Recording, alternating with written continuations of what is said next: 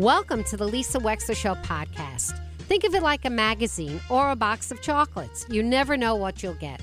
From politics to pop culture, healthcare to legal issues, it's all here. And my behind-the-wheel chats are personal observations created especially for you on podcast only. Enjoy.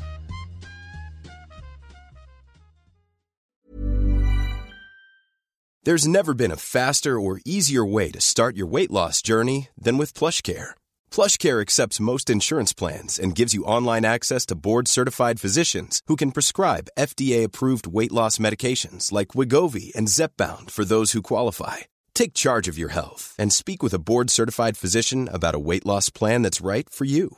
Get started today at plushcare.com/weight loss. That's plushcare.com/weight loss. plushcare.com/weight loss. A lot can happen in 3 years, like a chatbot may be your new best friend. But what won't change? Needing health insurance. United Healthcare Tri-Term Medical Plans, underwritten by Golden Rule Insurance Company, offer flexible, budget-friendly coverage that lasts nearly 3 years in some states. Learn more at uh1.com.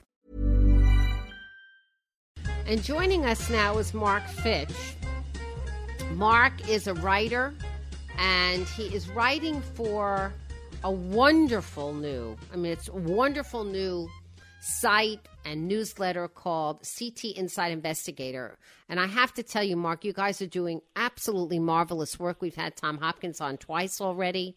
You have assembled a really impressive staff, and I love the deep dives that you're doing. Marc has worked as an investigative reporter for Yankee Institute. He was a 2014 Robert Novak Journalism Fellow. He previously worked in the field of mental health. He's written books and novels. He has a Master's of Fine Arts degree from Western Connecticut State University. And he wrote a deep dive a couple of weeks ago on the costs and benefits of Connecticut's retirement program, which is called My CT Savings. At 203-333-9422, we'll open up the phones for questions if you have them. Marc, welcome to the Lisa Wexler Show today. Hello. Hi. Hello, Lisa, and thank you for having me on, and thank you for all the wonderful comments. Yeah, we're very proud of what we've managed to accomplish so far in less than a year of existence. So, many thanks. Yeah, no, you're doing phenomenal work. I mean, we pay attention to this kind of thing, and I'm reading you religiously all the time, and I'm just really impressed with the quality of reporting, the data, the statistics. It's really good. Keep it up. We need it in Connecticut, so keep it up. It's wonderful. So, we will. Good. So, Marc, tell me, let's educate the audience a little bit about what is My CT Savings? What is it? Okay, so My CT Savings, it was actually passed in 2016. We were one of the first states to pass a state retirement program, but it just took us much longer to get it going for numerous reasons I won't get into right now. But basically what it is that if you're an employer and you do not offer a retirement plan to your employees, you are required to basically enroll your employees into this state program called My CT Savings. And once the employees are enrolled, it starts doing a payroll deduction from their paychecks and putting it into a Roth IRA. And employees can opt out of that if they want, but they are automatically put in. They can opt out afterwards if they want, but it's mandatory.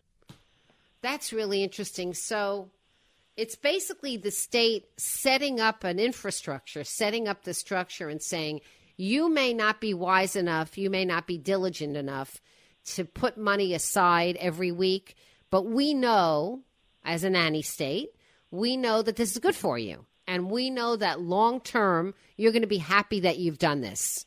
So the default setting is in unless you go out. Mm-hmm. So, and what percentage? Exactly. And what percentage of a paycheck, Marc, is it? 3%. Okay, and, so the employee can adjust that. They can raise it if they want. But yeah, the base setting is 3%. And what are the costs to the employer of setting this up? Well, I mean, as far as money, like direct money, like they don't contribute to the savings of the employee or anything like that. They do have to do kind of the administrative work of setting up the payroll deduction, registering with the state, things like that. So there's some back-end administrative work that the employer has to do. But as far as any direct money in contributing toward their employees' retirement, they don't have to pay anything. And are there any employers, like less than 10 employees, less than 50, less than 5, who are exempt from this? Less than 5. So it's if you have more than 5 employees, you do have to register with the state, and that's something they're really pushing for because they need to have all the employers contact the state and tell them whether or not they have a qualifying retirement plan. So if you're an employer and you have a 401k, you're exempt, but you still have to let the state know that you're exempt. Oh. And for those who don't have a retirement plan, they have to let the state know and get their employees enrolled because down the line they could potentially face some penalties. There's some regulations and legislation that's going through the Capitol that could either impose some kind of small financial penalty on the employer or potentially open them up to civil litigation if they fail to comply. Now, do we mean employees loosely, or do we mean employees in the way of a W-2? W-2. Okay. So for people that hire people on 1099s, or they sort of operate their business in a freelance way with a lot of people who are doing projects, that's not my CT savings. No, they're exempt. Okay. Yeah, that's not who they're talking about. And really the program is, and they freely admit this. They're really targeting generally lower income employees. It could be because higher income employees are usually working for more established businesses that pay more and offer these kind of benefits. So they're trying to set up people who may not be earning as much and may not have as much financial literacy to have savings down the road. So when they do retire, they're not reliant on Social Security or possibly state benefits of some kind. Having a little bit of a nest egg for when they finally decide to call it quits from the working world there. I think most people think Connecticut's not the only one to do it. These kind of programs are proliferating across the United States. Started California, Oregon. Now we obviously have Connecticut, Colorado, Illinois, Maryland, Maine, Delaware. It's picking up steam, and it's states are seeing this as a way to kind of perhaps lessen their future liabilities when it comes to I don't want to say welfare programs, but like support programs and social programs. They're trying to have people retire. It's basically forced savings. It's basically an acknowledgement that Social Security can't do it all, and that we have an extraordinary number as a percentage of seniors who live exclusively on Social Security, much more than FDR ever would have imagined, much more than our society ever would have imagined. And so now we look at this forced savings of Social Security and recognize that's not enough. So let's do a little bit more. Let's make people do a little bit more. I was reading some of the stats. It says that 3% of like $100 or whatever can end up as much as $250,000 by the time you retire. I think that that's rather ambitious personally myself. I mean, I think it's a little bit Pollyanna. Ever catch yourself eating the same flavorless dinner 3 days in a row? Dreaming of something better? Well, HelloFresh is your guilt-free dream come true, baby. It's me, Keke Palmer. Let's wake up those taste buds with hot, juicy pecan-crusted chicken or garlic butter shrimp scampi. Hello Fresh. Stop dreaming of all the delicious possibilities and dig in at HelloFresh.com. Let's get this dinner party started. Quality sleep is essential. That's why the Sleep Number Smart Bed is designed for your ever-evolving sleep needs. Need a bed that's firmer or softer on either side? Helps you sleep at a comfortable temperature? Sleep Number Smart Beds let you individualize your comfort so you sleep better together. JD Power ranks Sleep Number number 1 in customer satisfaction with mattresses purchased in-store. And now, save 50% on the Sleep Number Limited Edition Smart Bed for a limited time. For JD Power 2023 award information, visit jdpower.com/awards. Only at a Sleep Number store or sleepnumber.com. Anna, one of the things, Marc Fitch, that you go into is, well, where is the money invested and are there any hidden fees? Can you explore that aspect? Absolutely. So, yeah, that was kind of the basis of this long-form article, is because the fees that are associated with MyCT Savings are much higher than the fees you would pay if you just opened your own Roth IRA. Actually, in writing this article, I opened my own Roth IRA just to see how hard it was. Mm-hmm. It was not difficult. It took me about 10 minutes, and I was able to invest money directly into one of the funds that your money would go into if you were part of MyCT Savings. The difference is that the fees for those funds your money goes into are much lower, sometimes 10 times less than the fees that you pay if you go through MyCT Savings. And the fees are all paid by the employee. It comes out of their savings. And one of the things that, kind of an issue here is since they are really catering towards lower income people they think don't have as much, kind of financial knowledge, when MyCT Savings explains their fee structure, they say, well, it's $26 a year comes out of your account plus 0.25% of your savings. That's a lot. And so, it depends on how to me, and I'm not the most financially literate person. I'm lucky that I had an editor who is, and he really kind of turned me on to this whole idea. But I sit there and I say, all right, $26, 0.25%, which is only a quarter, 25 cents per every $100. That doesn't sound so bad to me if I can save up $250,000. But the thing is, those fees come directly out of the money that is invested in your account. So that means that you're losing the potential growth that that money could have fed into. And so when we went through and actually calculated the potential lost growth, the lost revenue to the saver through, the magic of compounding, returns and all this kind of stuff, over a 40-year career, you're talking $60,000, about $62,000. And we're basing that on a person earning only $50,000 a year throughout their entire career and paying in 3%. So if you stayed in MyCT Savings throughout your whole career, you would end up sacrificing more than a year's salary in lost growth because of these fees. Now, when I opened my account, I said, all right, well, what am I going to invest into? And they have one of their funds is this, Fidelity Market Index Fund.